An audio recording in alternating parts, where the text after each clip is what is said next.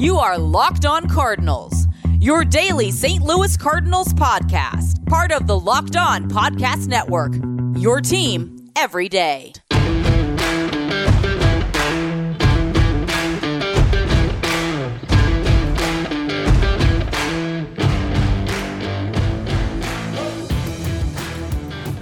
Hello and welcome to the Locked On Cardinals podcast, part of the Locked On Podcast Network. I am the St. Louis Cardinals mega fan, Lucas Smith, your host for the show. Today is Wednesday, November the 4th. The show is brought to you by Built Bar. Go to BuiltBar.com now and use promo code Locked On. You'll get 20% off your next order. My apologies for the late release today, guys. I was staying up late watching the election results and woke up early to watch some more election results and see what's coming in and the reports and path to victory for each of the candidates and all that good stuff. So very important election coming up, but I'll provide you with 15 to 18 minutes right now of a bit of a distraction as we break down the BBWA finalists for the BBWAA, for the MVP, Rookie of the Year, Manager of the Year, and Cy Young. I'll stick it in the NL. But before we do, I'll start with the Manager of the Year candidates in the NL in a minute, and then I'll go into MVP, Cy Young, and Rookie of the Year. No Cardinals will win any of those awards, but a couple of Cardinals did win awards yesterday.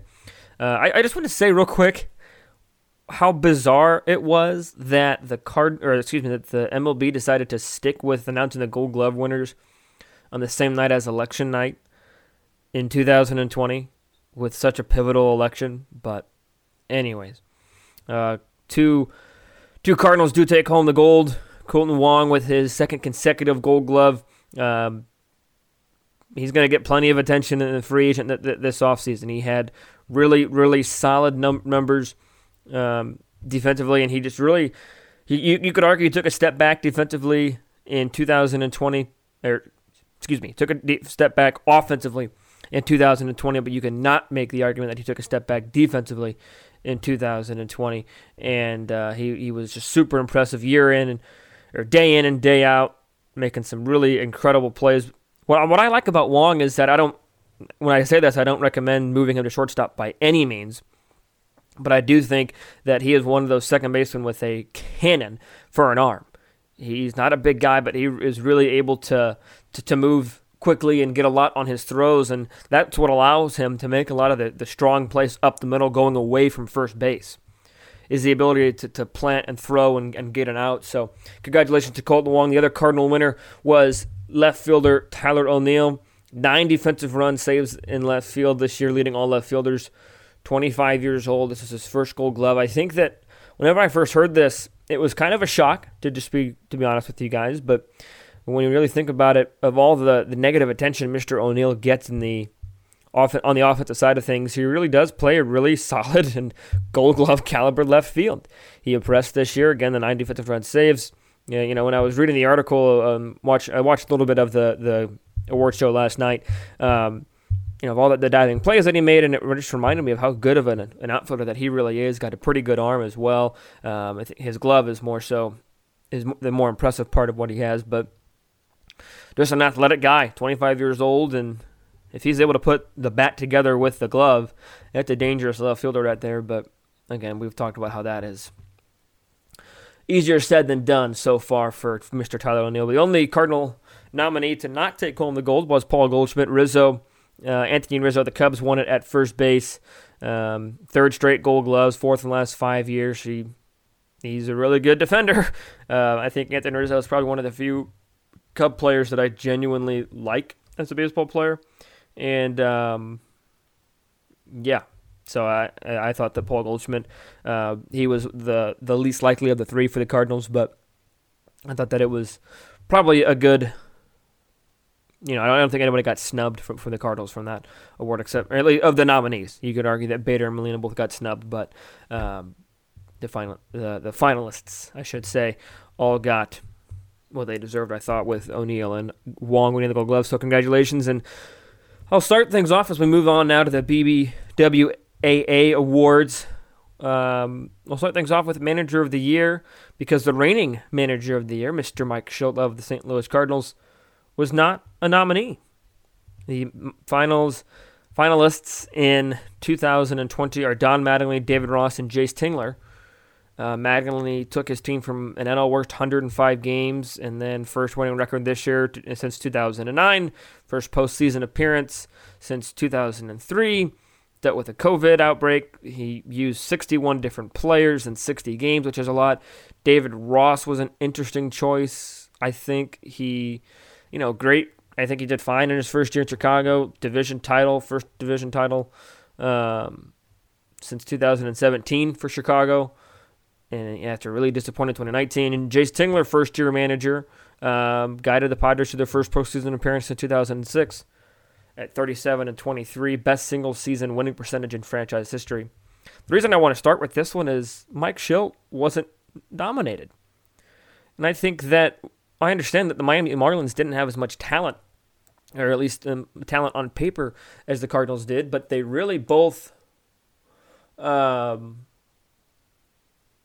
They both had to deal with the COVID outbreak, and it's just a shock to me that Mike Shildt wasn't nominated as Manager of the Year after taking his team that had a COVID outbreak, that sat 17 days consecutively, which is an extremely long time. I had to play all those doubleheaders late in the season, and to still manage them to a postseason berth. I thought it was extremely impressive, and I thought it was kind of odd, to be quite frank, that Mike Shildt wasn't a finalist. And I think that it was just odd. And I don't think that the managers, I don't think that managers have a complete say on the game. Once at the end of the day, the players have to produce and the players have to perform. And I am big on the manager not. People put too much pressure on the manager. I don't say that as to say that managing Major League is easy. When I say pressure, I mean that they hinge the wins and losses too much on the managers. Are there right and wrong moves in certain situations? Yes, but at the end of the day, especially at the Major League level, these are professional players, professional hitters, professional pitchers, professional fielders that need to produce when they're called upon. At the same time, Mike Shildt being able to manage through all of this mess with COVID and manage his way through the season, I think deserves a little bit more recognition. I'd be shocked if he wasn't top 5 in the final Manager of the Year tally, but he is not top 3, and I think that's it's an interesting move, and I think it's a head-scratcher, to say the least. But that's my take on that. I will give my prediction. I'll give my vote on all the awards at the complete end of the show today, but I just wanted to start with Manager of the Year because of Mike Shildt not being on it. So we still have the MVP, Cy Young, and Rookie of the Year awards to talk about, and I'll be talking about those coming up in just a minute. But I do want to tell you first about the new and improved Built Bar. 18 amazing flavors, including nut and non-nut flavors. They have 6 new flavors: caramel brownie, cookies and cream, berry barcia, lemon almond cheesecake, carrot cake, and apple almond crisp. My favorite, cookies and cream. And that goes along with 12 outstanding flavors. Every single one of these flavors are soft and easy to chew, and they're covered 100%, that's right, 100% in chocolate, but they're still healthy. You can lose or maintain weight while indulging in this delicious treat. They're low calorie, low sugar, high protein, and high fiber. Let's take a look at a flavor profile for my favorite, cookies and cream. Cookies and cream taste delicious, but it's also got 17 grams of protein, 130 calories, 4 grams of sugar, 4 grams of net carbs. And if that wasn't enough to sell you, while supplies last, you can go to BuiltBar.com and get a free cooler with your purchase. Head over to BuiltBar.com now while supplies last for a free cooler. You can also use the promo code LOCKEDON to get 20% off your next order. Again, promo code LOCKEDON for 20% off at BuiltBar.com.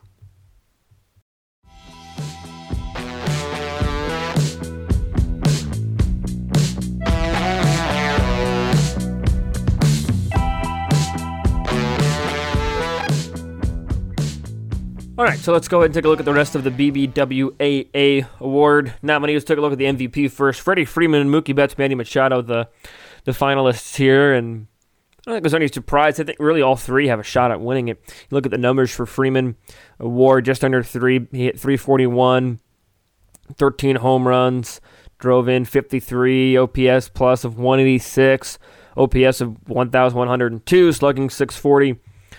Extremely great numbers. Betts had 3.4 wins by replacement, 292, 16 home runs. He also swiped 10 bags, OPS plus of 149. Machado drove in 47, 304, 16 home runs, 158. I think that any three, like I said, 2.8 WAR, any three could win it. But I really do think that the two front runners right now are Freeman and Betts. And just because of the leadership on both these teams and the ability to step up. Betts, obviously an MVP winner back in 2018 with Boston. He has received MVP votes every year since 2015. Runner-up in 2016, 6th place in 17, first in 18, 8th last year. Back in 15, he was 19th. So he's received votes ever since he was 22 years old. And obviously he has received votes in 2020. He's more of an all-around player than Freeman just because of the ability to steal bags. Freeman just doesn't have that. But when you look at the numbers, that they are close. But I think Freddie Freeman gets this.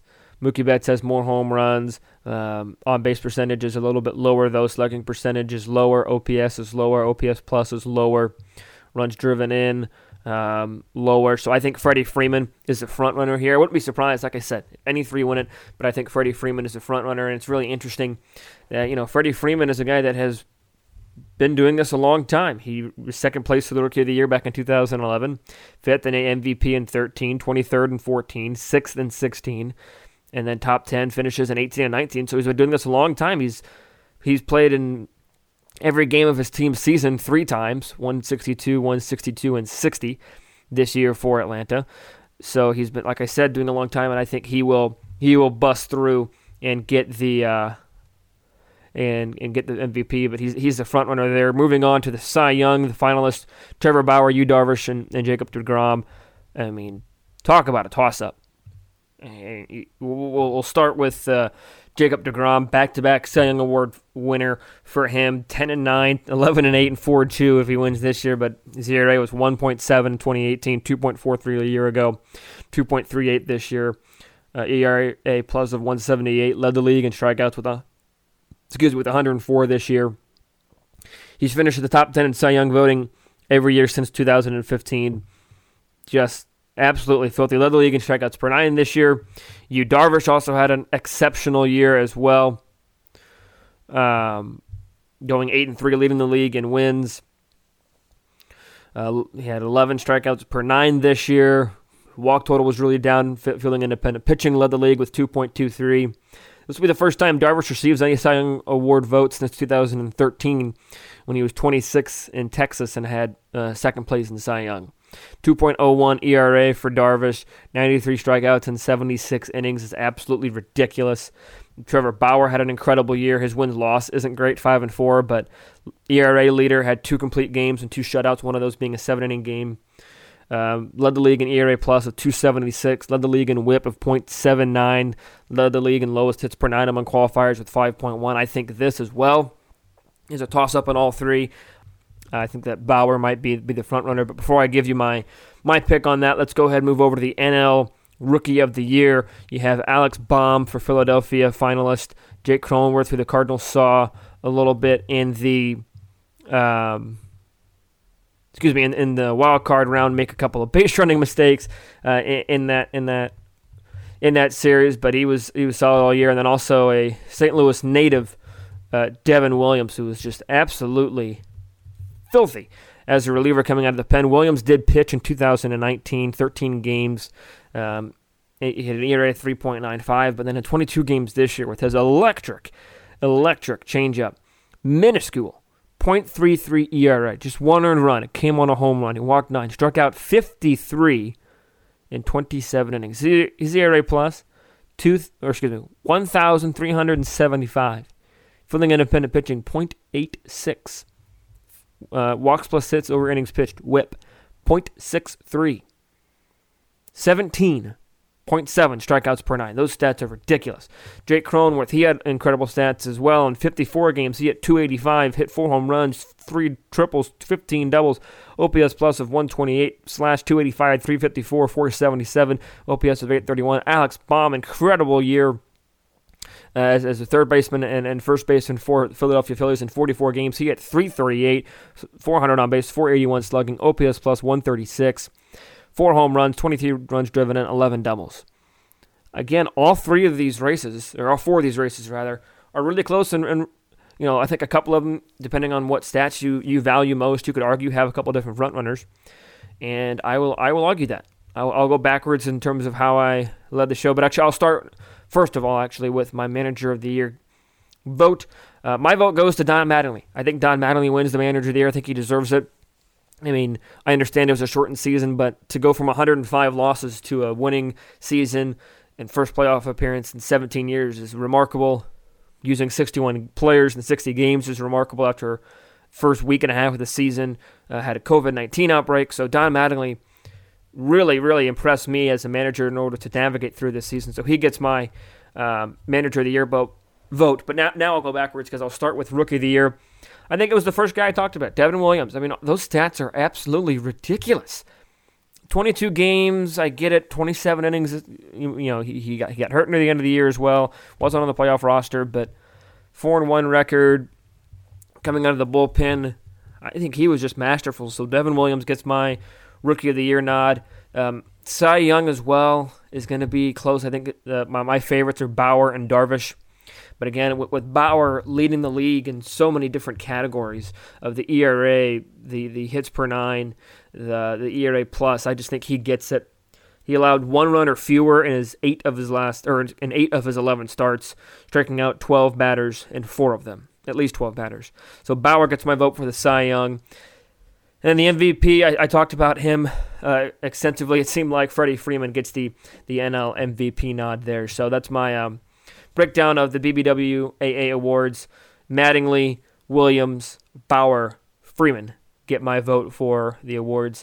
Again, sorry for the late release today, guys, but tomorrow stay tuned for the AL BBWAA award breakdown as I give my votes for the AL award winners.